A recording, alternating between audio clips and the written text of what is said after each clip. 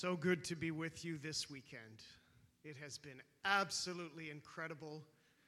Thank you to the music team for leading us to this place and the service, and for the sound team that don't always get the credit for making this thing work. Thank you for all that you do. It's so much appreciated. Telling my story is obviously uncomfortable. Ideally, nobody likes to talk about themselves. But for me, there's a little bit less discomfort in my story because there's really no trace of Andrew Bentley in there. If I could say, there was a little bit of this or, notwithstanding these circumstances, notwithstanding this situation, I was pretty good in this area and, I just really needed a leg up, and if somebody would have just handed me a ladder, I would have climbed to the top. But the beauty of my story is there's no Andrew Bentley in this story. I was raised by a single mom, and many of you have that experience in here. You know what that's like. As I told the people on the weekend, nobody ever looked at my report card. Nobody ever asked if I had homework. Academics were not something that were forefront in anybody's mind. In fact, I literally have no recollection of even doing homework for the 11 and a half, 12-ish almost years that I attempted to go to school. And as a result of that framed so much of my thinking. It also framed the opportunities that would be presented to me. I was, as I said, lived with a single mom, and I knew what it was like, and I talked about this morning, to have friends that played on the hockey team, that had garages attached to their houses, that on Friday night, their parents would get groceries. Now, that might not sound like a big deal to you, but on Friday night when groceries don't show up at your house, but at your friend's house, there's honeycomb, and there's cornflakes, and there's frosted flakes, and all of these things. We used to eat pablum and skimmed milk. Now, don't feel sorry for me. We figured it out. But the skim milk, just by the way, we had powdered skim milk. Life is not good when you have to eat powdered skim milk and pablum for breakfast. And so in being raised by a single mom, there were not many opportunities presented to me. There were not opportunities for academics presented to me.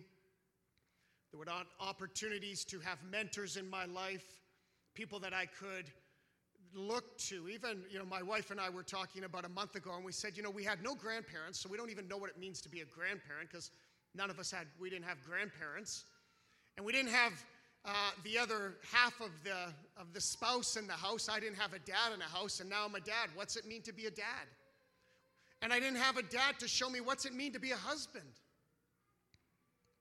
But God intervened. At 16 years of age, I was working at a Dominion Stores, which is a grocery store in Ontario, and it was a good paying job. This is 41 years ago. I was making $7 an hour, and I had all of this money and nothing to do with it as a kid that wasn't spending a lot of time in school. And we said, why don't we fly across the country and we'll go to Banff, Alberta, which we lived in London, Ontario, just by Michigan. Let's fly to Banff and we'll go skiing all week long and just tear it up and have a good old time. And so we flew across to Alberta, and at that time my brother had moved to Calgary and was going to church at Pastor Johnny King's church. And they thought, what we'll do is we'll really make an impression on them. We'll pick them up at the airport and we'll drive them downtown to the bus depot, and then we'll make an appointment with them to drive out to Banff and to visit with them and spend some time with them. We can imagine a 16-year-old kid who thought, he was cool and thinking, who are these people that are going to come visit me? So the day came and they drove out to Banff.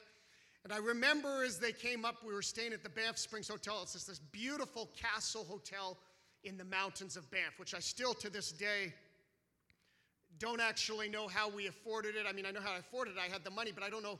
I must have paid cash because I didn't have a credit card. But we're staying in this beautiful, luxurious hotel. And they come and visit us at the hotel. And they show up, this is in 1980, they show up in black dress shoes, dress slacks, like suit slacks, and a dress shirt, and they're telling me they're here to go camping. And I don't know, for those of you who are closer to my age, like we call them nerds back in the day, like my nerd radar is going off. I'm like, who are these squares? Like, are these people for real? What planet are they from? And so we went to a pizza shop, and I didn't tell this outside, but we go to a pizza shop, and we're sitting down there, and the music's playing, and there's an Aerosmith song that comes on, and I'm just kind of grooving to the music, and all of a sudden my brother gets up from the table, and he walks out of the restaurant, and I say to Pastor King, I said, where's he going? He said, oh, the music's bothering him. I've got his Aerosmith t-shirt in my closet that I stole when he moved to Alberta. What do you mean the music is bothering him?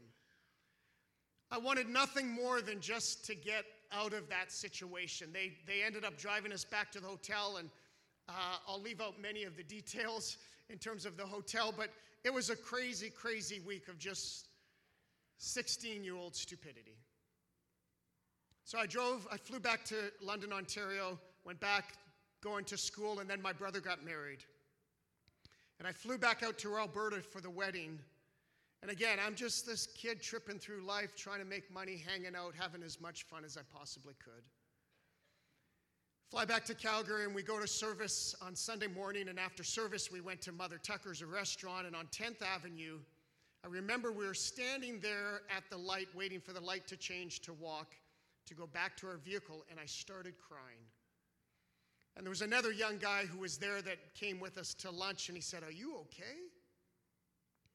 And completely embarrassed and not knowing what to say, in some regards, I really didn't even know why I was crying, and I just said, oh, I'm really missing my girlfriend. And he looked at me, because I had been gone like 3 days from London, but couldn't think of anything else to say.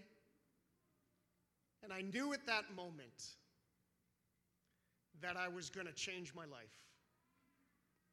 I flew back to London, Ontario, and I quit school, dropped out of high school, and spent the next couple years doing construction jobs or any kind of thing I could find. Life was hard.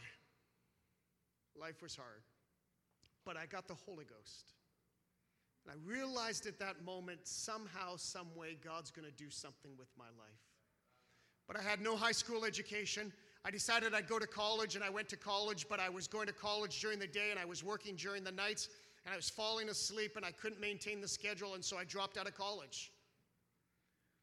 And so what opportunity is there for a 19-year-old, 20-year-old kid, no education, no money, but God? And so I answered an ad on the board at the college that said this job where you would do, it was essentially a telemarketing job for computers. So I answered the ad for it. It was old, antiquated type computer equipment. They went out of business literally 3 months after I joined. But they gave me a really good reference that got me to another job. And so somebody else said, oh, I know Bill, or whatever his name was. Yeah, I'll hire you. So they hired me, and I did that job for 6 months, and that went pretty good. And then I got another job, and that started going really good. And then finally I decided I'm going to go for the big leagues. And I got hired on with a company. It was a big company out of Toronto. And as I was waiting for the offer to show up, I said, I don't know if they're going to hire me. What if they don't hire me? I've already quit my other job. And so I phoned Apple Computer, and I said, would you be interested in a salesperson? He said, no, but my brother-in-law is in Calgary at the Palliser Hotel, and I think he's there interviewing. Maybe you could call him. So I called the Palliser Hotel. I asked for Blair Alsop. They rung me through to his room. I said, hi, Blair, this is who I am. He said, well, come on down. I'll take you for dinner. We had dinner together. We had a great conversation. He said, well, I kind of like you. So he flew the national sales manager into town, and we had dinner. And he said, I really like you. One of the questions he asked, he said, so what do you want to do in 5 years? I said, it all depends on what God wants. He says, I like that answer. And so he flew the president of Microsoft Canada out to Calgary, and I had dinner with them, and they ended up hiring me. No application, no resume, no interview, but 3 free meals. And they hired me to become a salesperson. And I could look at every single job I've had. When I started with IBM, same problem, no degree, no education. They made me fill out an application, and I said, look, I haven't got anything, any credentials. You're not going to want to hire me. He said, well, we'll make you write a test. I can't remember what the test was, but they ended up hiring me.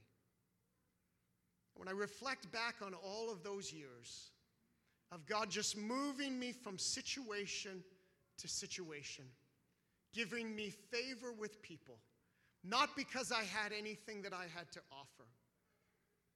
I was the guy that in school I would never read aloud. In fact, you might, for some of you who are older, you know, the pastor would sometimes have the young men on the front bench read. I remember the time when I was sitting in church and had my white shirt on and my buzz cut and missing my hair and wondering what I got into. And Pastor King starts assigning scriptures. And as he's going down the aisle, I'm like, oh no, he's got more than just a few. And so I literally stood up and started feigning a coughing fit. And I coughed my way out the back door. And I said, I cannot read. I don't read aloud. I don't talk in public. I don't do that thing. And I remember at Microsoft having to do presentations and literally standing in the back room somewhere saying, God, you got to help me through this because I can't do it. And God would intervene. And so the story of my life is really the story of intervention. How God in every situation came and filled the gap. When I didn't have whatever it took, God came in and made a way. And so I want to talk today, I'll make no secret tonight that I want to talk to those of you who are between 12 and 30 years old. These are interesting times. I never liked the expression, these are the worst times ever, because candidly, they're not the worst time ever, and they are interesting times, and they're difficult times, and the rules of the game are changing. And you know that the rules are changing, that the foundation underneath you is changing economically and philosophically, and all of these shifts that are happening, and you're wondering, what does it look like for a Christian in this world? And I can tell you as a guy who grew up in Microsoft and Amazon and IBM and Hewlett-Packard and all of these companies, and there would be times where we had a deal where we were going to go to Bill's house for dinner, and I had a Bible study, and I pulled the pin. I said, sorry, I can't make it, and I flew back to Calgary and missed the dinner at Bill's house. I can tell you there have been times when the booze starts flowing and the music cranks up. We were stuck. I remember being stuck on a boat once, and they're all doing the locomotion, holding each other's hips. Everybody's doing, and they're dancing all around me, and I'm sitting there saying, oh, God, get me out of here. Everyone knows I didn't drink. Everyone knows I don't watch TV. In fact, a funny story, one of the positions I had, my assistant, when people would interview with me or when people would meet with me, and I only found this out after the fact, she would say to them, just so you know, he's like basically culturally illiterate. So if you make movie references or anything like that, you're going to lose him. So if you're trying to make an impression, skip all the funny stuff and the cultural references because he's not going to get it. And so I only found out after the fact that Helen had done that, and it was, again, this idea that can I actually be a Christian? Can I make a stand? Can people actually know that I don't watch television and still respect me? Could I still win the national, actually it was a countrywide award that they ended up flying me to Europe for this global award with Microsoft, knowing full well that I wasn't going to be the guy that got drunk. I wasn't going to be the guy that went to the party. I wasn't going to be the guy that was out dancing on the floor. At 7:30, 8 o'clock after the dinner end, I said, I'm taking my leave now. Thank you very much. And they'd see me in the morning. And my encouragement to you as young people, that if you let God be what he wants to be in your life, there is no limitation. A friend of mine, Glenn Hawker, I'm telling too many stories. I'll tell one more story. A friend of mine, Glenn Hawker. Glenn is a character. Glenn is this guy that he has the Midas touch. He buys a helicopter because he likes the idea of owning a helicopter. So he buys himself a helicopter, spends $100,000 to get a license, and then he sells the helicopter and makes essentially all of his money back minus $4,000, right? How do you buy a helicopter and sell it And just the way, because Glenn's got the Midas touch. Glenn bought a house and sells it and always makes money. So Glenn is just this crazy, crazy character. He comes up to me and he says, AB. AB, by the way, might at first blush feel like my initials, Andrew Bentley. It actually stands for Amish boy. So Hawker comes up to me, he says, Bentley. I says, what? He says, what's this? Clip, clop, clip, clop, bang. I said, I don't know, Glenn, what is it? He says, it's an Amish drive-by shooting. I'm like, and while that may feel disingenuous, who do you think Hawker called and spent hours in my office talking to during the divorce? Who does Hawker talk to and talk about the things he's afraid of and the things that he cares about? People appreciate, oh, there might be a few jokes. Can you stand it?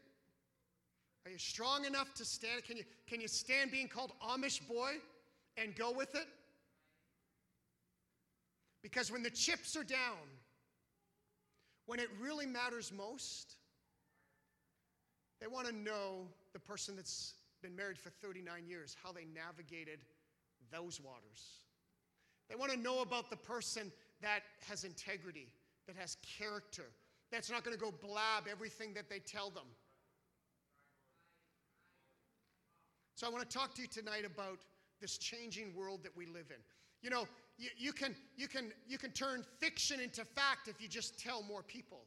It seems like if you just amplify it, if you just add more noise, if you just add repetition, fact becomes fiction in this crazy, crazy world that we live in. But it's a world that you have to navigate. And it's a world that you have to overcome. And I have confidence that you can do it. The challenges of today are the challenges that we face with pornography. It's about availability. It's about anonymity. It's about affordability.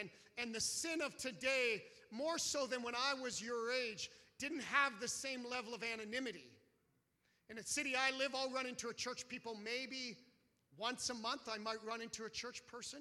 You can travel throughout the city and never meet another church person. And the availability of sin, you can go on an application, you can go on the web, you can find all of the vices of life so easily today and at such an affordable price because everything has a gateway price associated with it.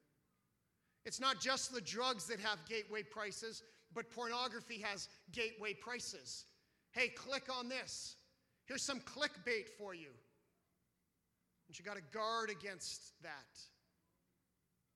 You got to be diligent. You got to be strong. You got to be willing to fight the fight. I'm reminded of Thomas Jefferson, President of the United States, elected in 1801. And he was a polyglot. He was an intellectual, an incredible thinker. And as he kind of the Louisiana Purchase in 1803, and then ultimately he acquired $2,500 from Congress or whatever it was at the time in order to send these guys, Lewis and Clark, across the country to find the Northwest Passage. And what's so incredible about this story is it's a story of all of the peaks and the valleys and the journeys of where they went. But what appeals to me about the story is sending these two men out without a map and to make the map. And I feel like today in this apostolic movement where we are, that in many ways we're going out into our daily lives without a map. That the things, Brother Frost, that you would have dealt with and the answers that you provided, you know, everything was easily, at least when I was younger, as I remember it, Brother Frost, everything was in a really nice grid. You know, I knew what the answer was. TV, yes or no? It's no. But what if TV doesn't exist?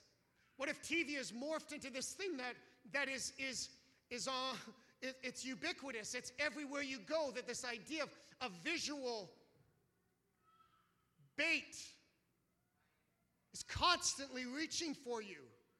And so I can't go to the grid TV or no grid TV. I can't go to the good old Hollywood grid, Hollywood or no Hollywood. I can't go to all of these things that seem so well placed and so easily navigated in my life. But now I'm somewhere out in the wilderness, and I don't know. A friend of mine, we were at work, and she said, my daughter came home from school the other day, and she said, there's a girl in her class that thinks she's a fox.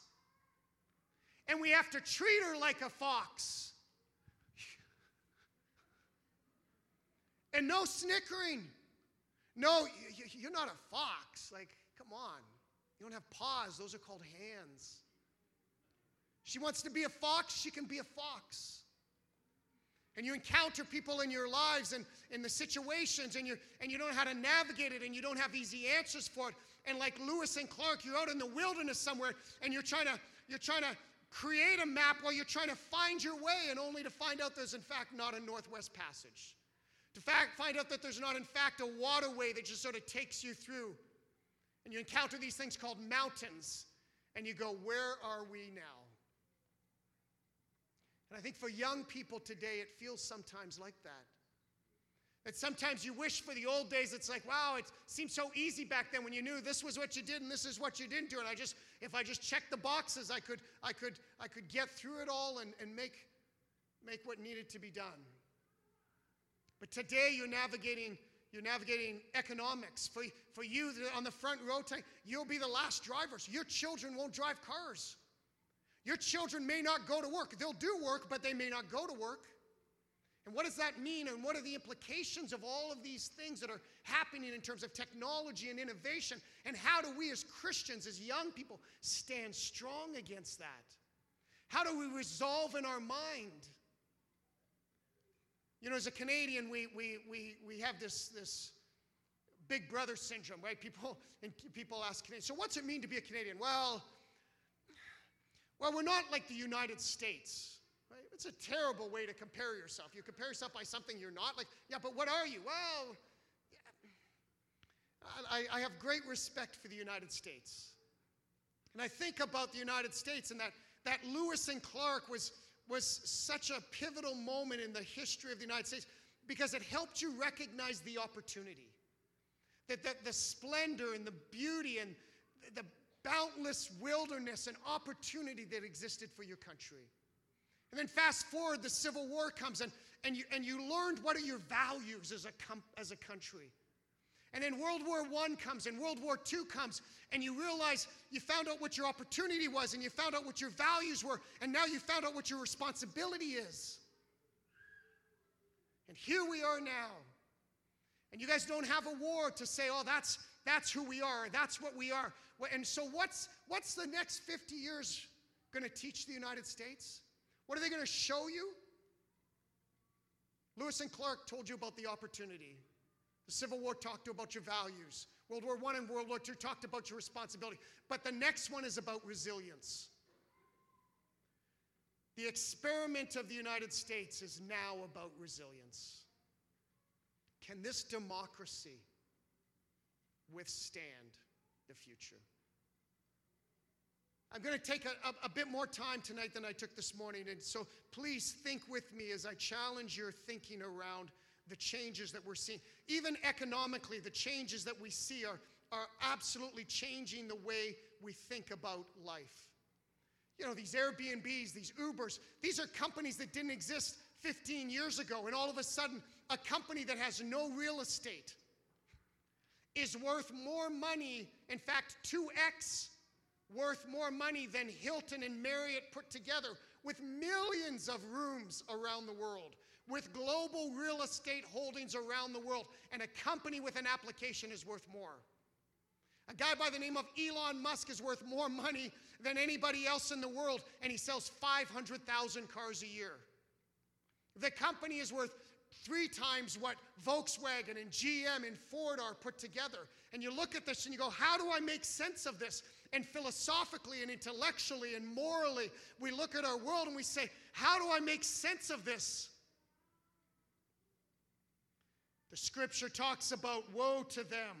Isaiah 5:20, woe unto them that call evil good and good evil, that put darkness for light and light for darkness, that put bitter for sweet and sweet for bitter. And as young people today, you're probably asking yourself, what do I do for a job? How do I show up? What does it mean? And in all of that, how do I plant a flag in the ground? How do I stand against all of these things that I don't even understand? And my encouragement to you tonight, is that the first thing you got to do is just stand. Stand therefore. Stand therefore. Get on your front foot. I don't know if that's a Canadian expression, but get on your front foot. Right? Don't be on your back foot. Get on your front foot and get out there and ready to not hit, but to just get out there and stand for truth. Be willing to get into the marketplace and ask questions. Willing to get into the marketplace and challenge their ideas. I just finished reading Bertrand Russell's Why I'm Not a Christian. And the only thing I could come away from that is hit me with your purse again. And that doesn't mean to be disparaging to women, but this is it. This is your best argument for why you're not a Christian? Hit me with your purse again. Look, we have understanding. We can fight the good fight of faith. We are not the backwater. We are not intellectually deprived. You're going to see something, and I'm going off script here for just a second, but everybody's always talking about, well, what does the science say? What does the science say? My prediction is people will stop saying, what does the science say? Because what happens is you look under the microscope and you look deeper and deeper and deeper, and you get down into the quantum level. When you get down to that level, this is why Einstein said God doesn't play dice. Because he's like, no. Light is either a particle or it's a wave. It can't be both. It's not capricious. Light doesn't choose based upon whether it's observed, whether it decides to be a wave or a particle. And he says that's why he said God doesn't play dice. And what happens is you get lower down and you look more into the fundamentals of life. What you find out is there's design. You find out that this idea of quantum, that this idea of entanglement, that particles being entangled, one over here and one over there, when one moves, the other one moves. And they say, well, that's impossible because it defies the speed of light and relativity and all of those things, but God. And so as you get further and further and you get into more detail and more granularity, what you'll find out is that God is actually ever present in everything. And so watch. The science, they're going to stop making appeals to science because science is going to start to show them things as they dig deeper and deeper. It's a fabulous time to be alive. It is a fabulous, fabulous time to be alive. If you would give me the first slide.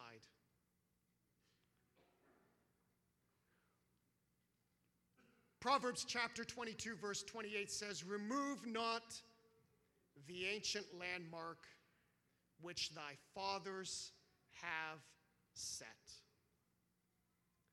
I want to talk a little bit tonight about the landmarks and the opportunity that we have not to remove the landmarks. This idea of not removing the landmarks, why does that matter? There's really two things that are associated with this idea of landmarks. Landmarks served a couple purposes. One is they delineated ownership between property. That landmark, I have the property from the front of this platform to the first pew. That's my space. And I would use a landmark for the demarcation of that space. And the second reason landmarks were given is a directional signal. Okay, when you get to the rock, you turn right.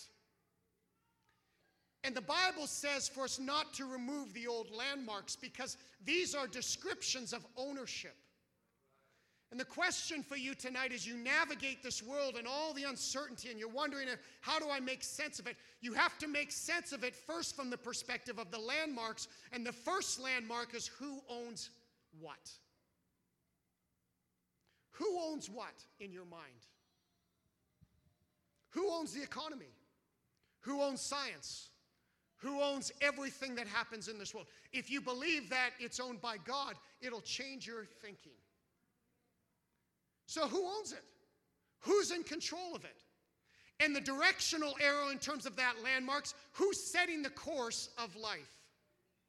You have got to settle in your mind who owns you. Who owns you? How much can I buy you for?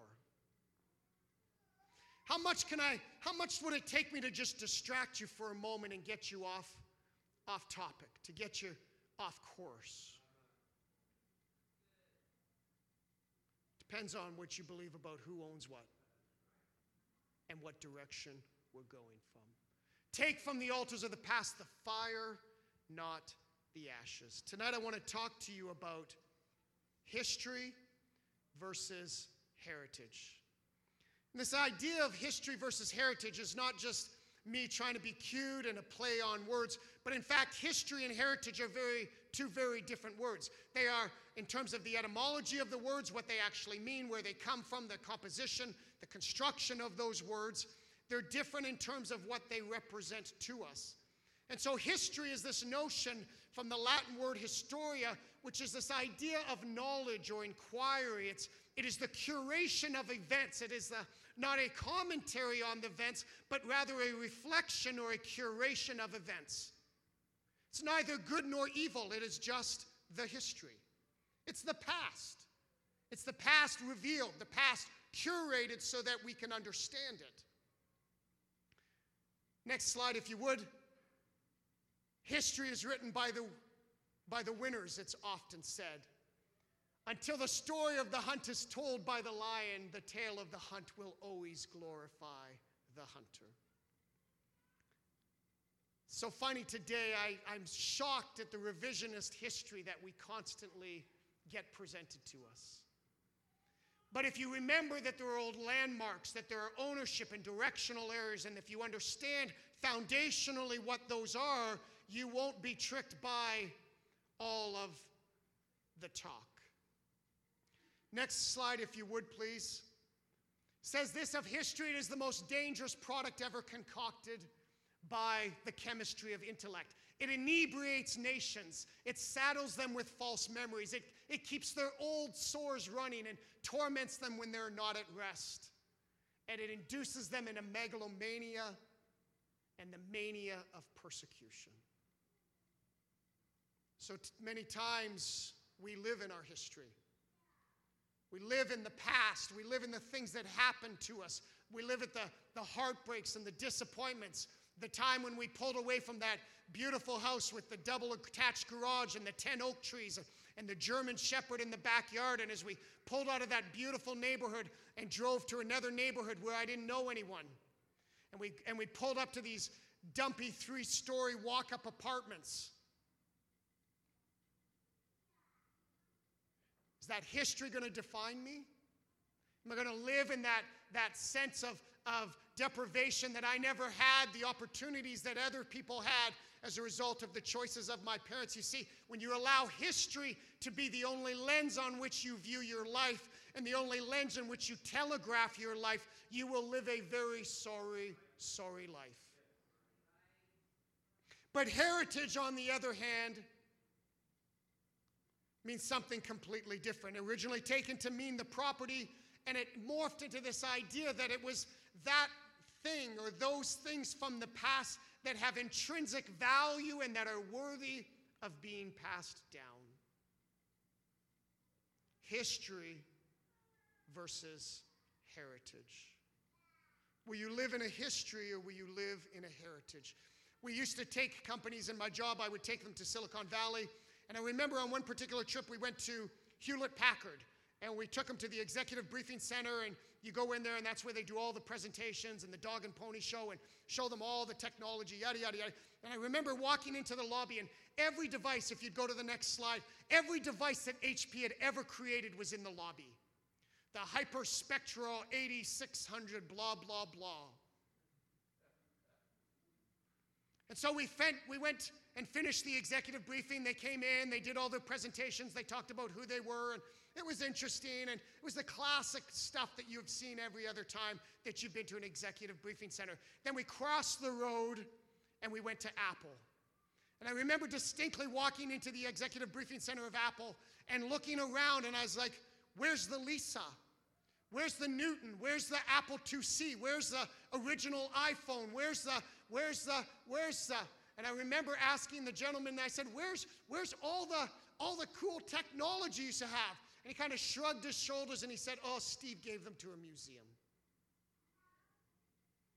And this isn't a lesson about Apple versus HP, but as a company, it's interesting how one is retaining and trying to hold tight to their history as much as they can, where another organization says, yes, we have a history, but not all of the history comes forward. What comes forward is the heritage.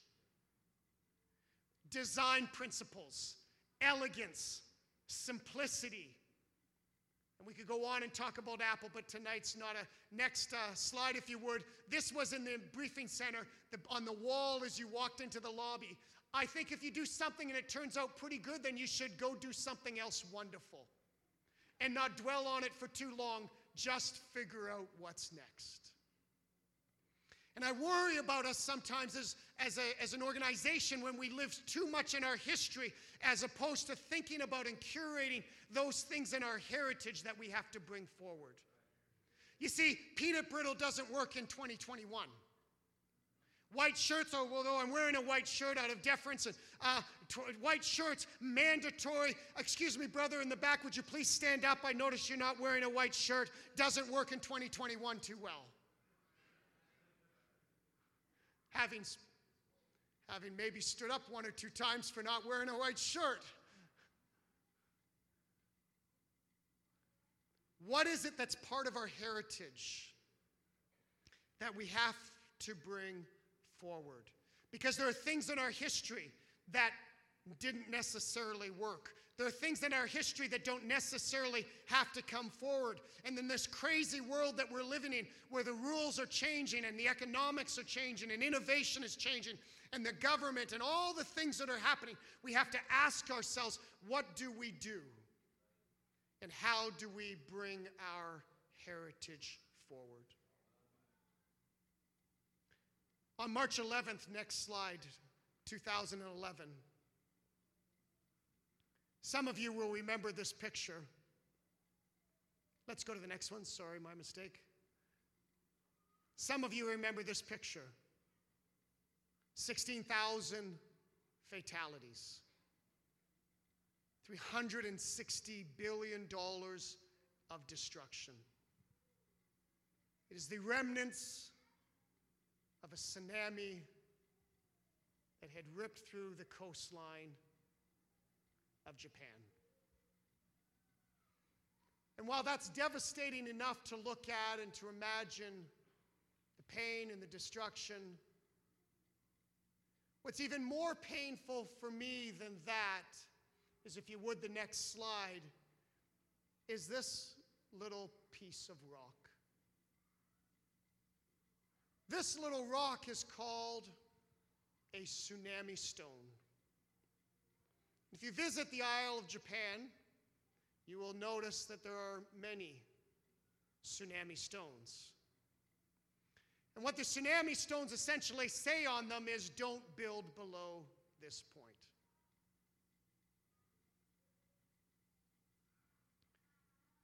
We have to figure out, as we move forward, where are the tsunami stones to be placed? I can't just tell you young people anymore, don't watch Hollywood, because I don't even know what Hollywood is anymore. I feel like CNN is Hollywood, quite frankly. And so I don't know what that means.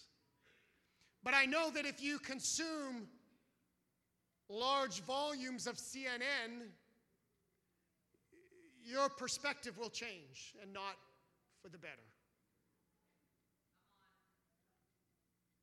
And so we've got to think about how we curate our life in such a way that these tsunami stones are placed in our terms of our heritage, those things that regardless of the ground rules that are shifting underneath us, regardless of what happens in the future, we've got to place these tsunami stones as part of our heritage, those things we are bringing from the past that have intrinsic value for the future. And so I want to take the next few minutes to talk about those. Paul says in Galatians 1:6, I marvel that you are so soon removed It's an enticing world. And candidly, young people, I have great compassion for the things that you have to navigate.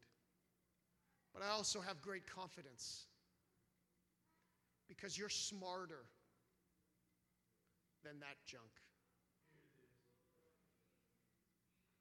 You're smarter than that junk.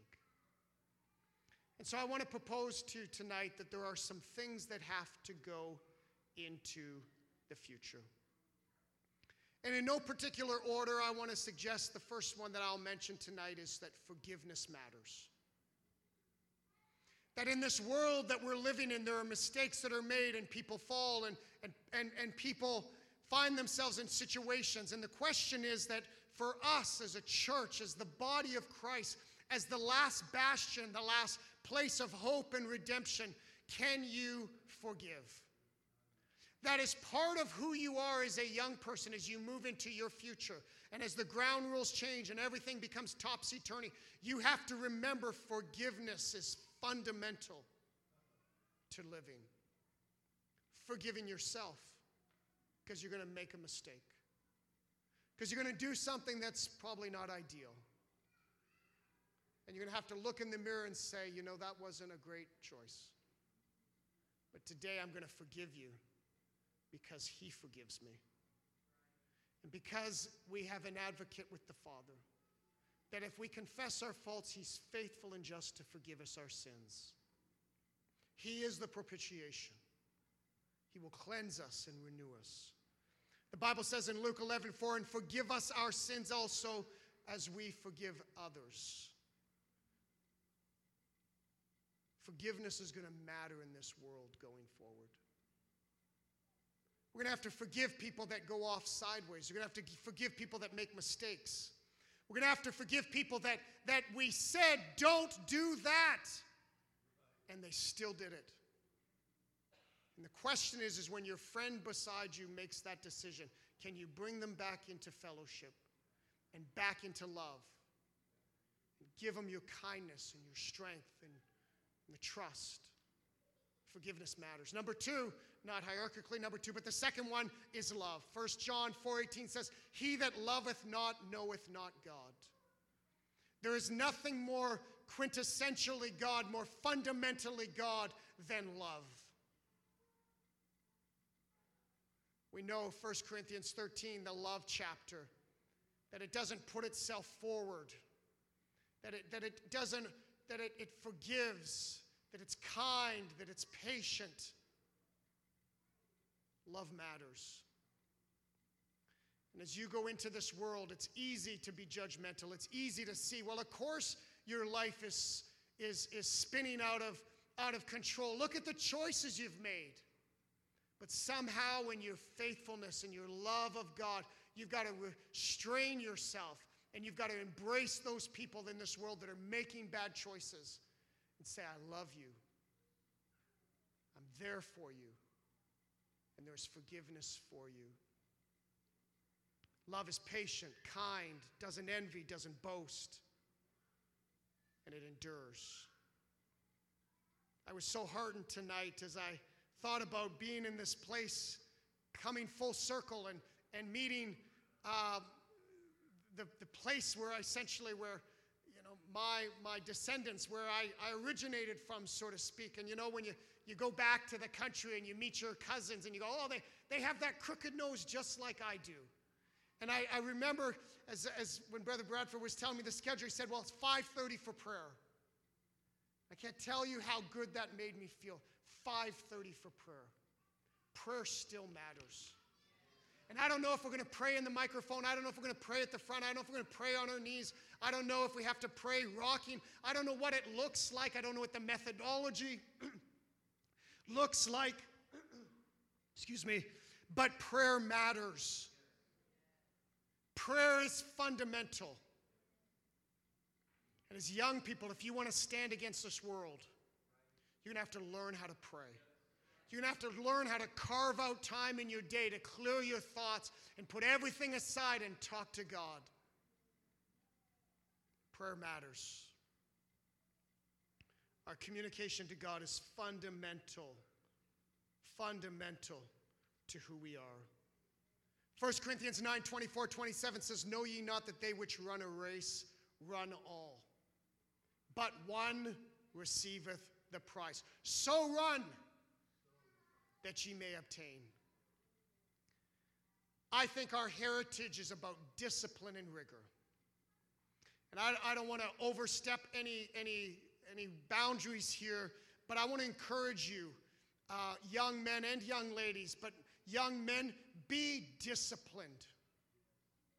Discipline of thought, discipline of body, discipline of mind,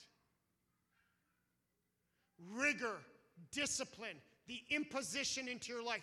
I force it into my life. I force rigor and discipline into my life. I don't wait for somebody to come along and say, "Hey, you need to do this, you need to do that, you need to stop doing this, you need to stop doing that." I look for opportunities how I can force discipline into my life. And I want to encourage you to be men, to be strong, to have rigor, to have discipline in your life. And young ladies, the same. Be disciplined. Be rigorous in your thoughts, in the things that you aspire towards, the things that provide you pleasure, that you desire. Be disciplined. Be rigorous. Hebrews 12:14, "Follow peace with all men and holiness, without which no man can see the Lord." Separation is still part. Now, I don't know. We used to call white shirts holiness when I was going to church. We'd argue at the young men at camp meeting. Was it salvific? Was it not salvific? We talked about a bunch of crazy things. But I can tell you this, that separation in whatever manifestation, whatever the house rules are, that if you don't think about yourself in terms of separation, when you go to a place of business or when you go to an event or you're in some venue where there are other people, and if you feel like you fit, I challenge you to ask yourself the question, have I imposed enough separation into my life? Do I want to show up and think and laugh and look at and know all the things? You know what? I wear it as a bit of a badge of honor when somebody says, Bobby Smith. I don't know. I'm just making that Bobby Smith. And I'm like, who's Bobby Smith? And they go, oh, that's right. That's right. Yes, that is right. I don't know who Bobby Smith is. And I don't care who Bobby Smith is. Because I have a higher purpose. And I have a higher calling. And I will remain separate. I will remain distinct. And when they need something different, when they're looking for a change in their life, when they're looking for a new way, when they're trapped, this idea, the same level of thinking that got you in the problem isn't going to get you out of it. And when they're looking for a new level of thinking, when they're looking for a new perspective, they're going to look for the contrast. That's our opportunity. John 3:3-5, Jesus answered, "Verily, verily, I say unto you, except a man be born of the water and of the Spirit." Salvation, and specifically transformation, is part of our heritage.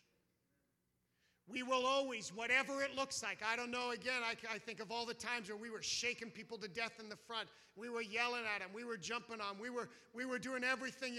I got the Holy Ghost. Somebody said, go for a run. Okay, I'll go for a run. I don't know. Is that normative? I don't know. I've never read in the Bible they went for a run, but I went for a run. But one thing I know, regardless of the method of what that looks like, that there is something that we have to remain fundamental to, which is that salvation is a transformative experience. That the things I loved, Romans 7, Paul says, the things that I love now I hate. That there has been a juxtaposition in my brain that I no longer see things the way I used to see them. And that we have to hold on to that belief.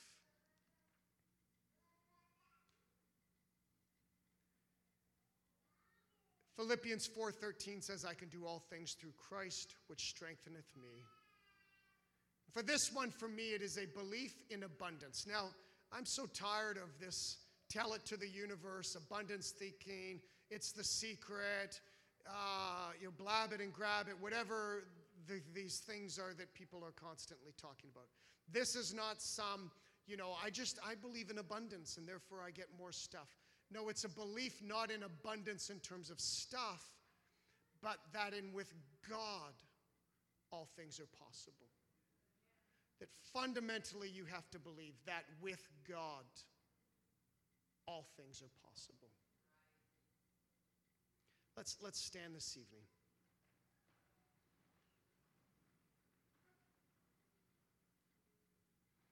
I hope you haven't felt lectured through my exuberance to communicate. But this matters so very much. That we get this heritage and history thing right. Because we're off the map. We don't have a grid for how it used to be. The stuff we're encountering today, Brother Bradford, correct me, there's things that are happening today I can't even find in the Bible as to what to do. I don't know. What if we don't even need to go. There are stuff I'm just like, I don't know. I don't know. I don't even know what passage to look at. Oh, there's probably some directional arrows that talk about things. But it's crazy sometimes. I feel like I'm off the map. And so I got to figure out what's going to be a part of my heritage. That regardless of the ground and however the ground changes, there's a heritage of things that have to go forward with me. I want to end with the last slide, if you would. On January the 27th, 1986, those of you who are old enough to know will remember this picture, and you'll probably remember where you were. This is the Challenger shuttle explosion. What happened on that day, if you've read the history or the books on this, you know that there was essentially a O-ring malfunction that they believe was related to the temperature. And what is so sad, devastating, and unfortunate about this story is that many have said that they were irresponsible. Some said they were culpable for what happened. And there's been lots of talk and discussion about what happened on that day. Essentially, the temperature was going to be 20 degrees lower than any other launch day that they had had. And there was speculation that the O-rings would do something. In this particular case, due to temperature, they may harden and not form a proper seal. And if you read the history on this thing, you'll find out that they pontificated for 3 hours. Should we, shouldn't we? Yes or no? And they pulled in all the engineers and all the people that should have a point of view on this. And they argued yes or no, should we or shouldn't we? But ultimately they made a decision.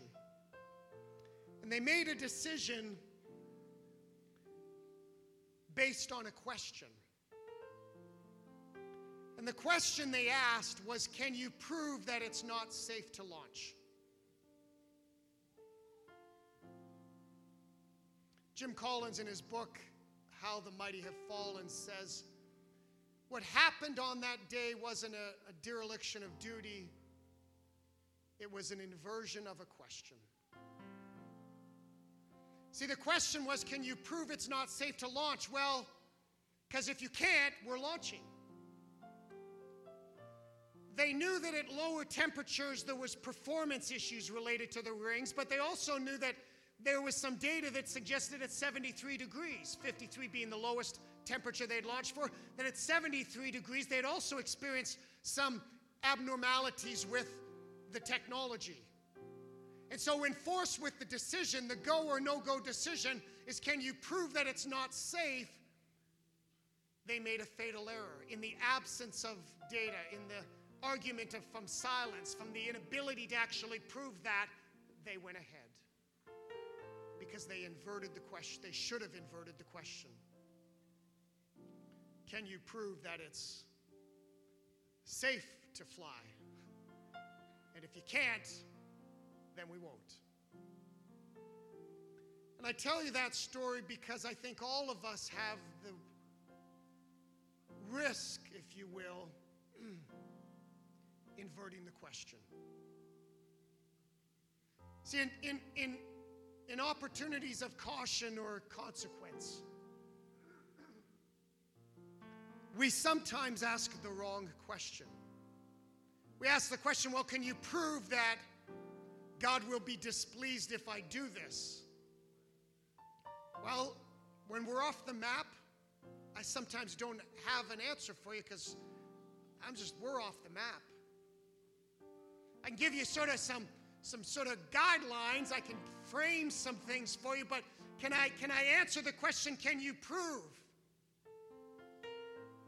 What you may find is that you can't always prove. And so you got to figure out how to invert the question. For me, this is not about what I can prove. And this isn't about, for me, and hell is real, make no mistake. But for me, it's about being in relationship with the one that transformed my life. Andrew Bentley stands before you this evening because of Jesus Christ. There is nothing that I can point to. No ingenuity, no network, no connections, no academic credentials, but God. And so, young people, you have an incredible future ahead of you, an incredible opportunity ahead of you. And there are things in your history that you don't have to bring forward, but you have to bring everything from your heritage forward. Make a difference in this world. Please, please, please. Whenever I leave companies, people, write notes, and you get to hear and see things that you may not have seen if you had stayed. It's not going to tell you what those things say, except to say you start to get the insight of what effect you truly are having. And while it may not feel like you're making a difference in the heat of the moment, in sometimes the embarrassment, sometimes you're being ostracized, set aside, set apart. Sometimes it's lonely. Sometimes it's weird sitting by yourself when everybody's thinking doing shooters is fun and funny, and you're sitting there by yourself. But take it from me, somebody is watching. Somebody's paying attention. Somebody's looking at that resolution, and they'll be inspired by your resolution. The resolve to stand for what you believe is right. Let's pray. God, help us. God, I'm so thankful for the privilege to know you. God, for the opportunity to stand in my place. God, in the place that you've given for me to represent hope and life and truth. My prayer tonight is for all of our young people, God. God, put a resolve in their spirit. God, help them to stand against the lies of this world. God, to love truth and to love righteousness. God, I pray that you would endow them with strength and power to stand fast in the power of your might. God, we need you today. Jesus, help us.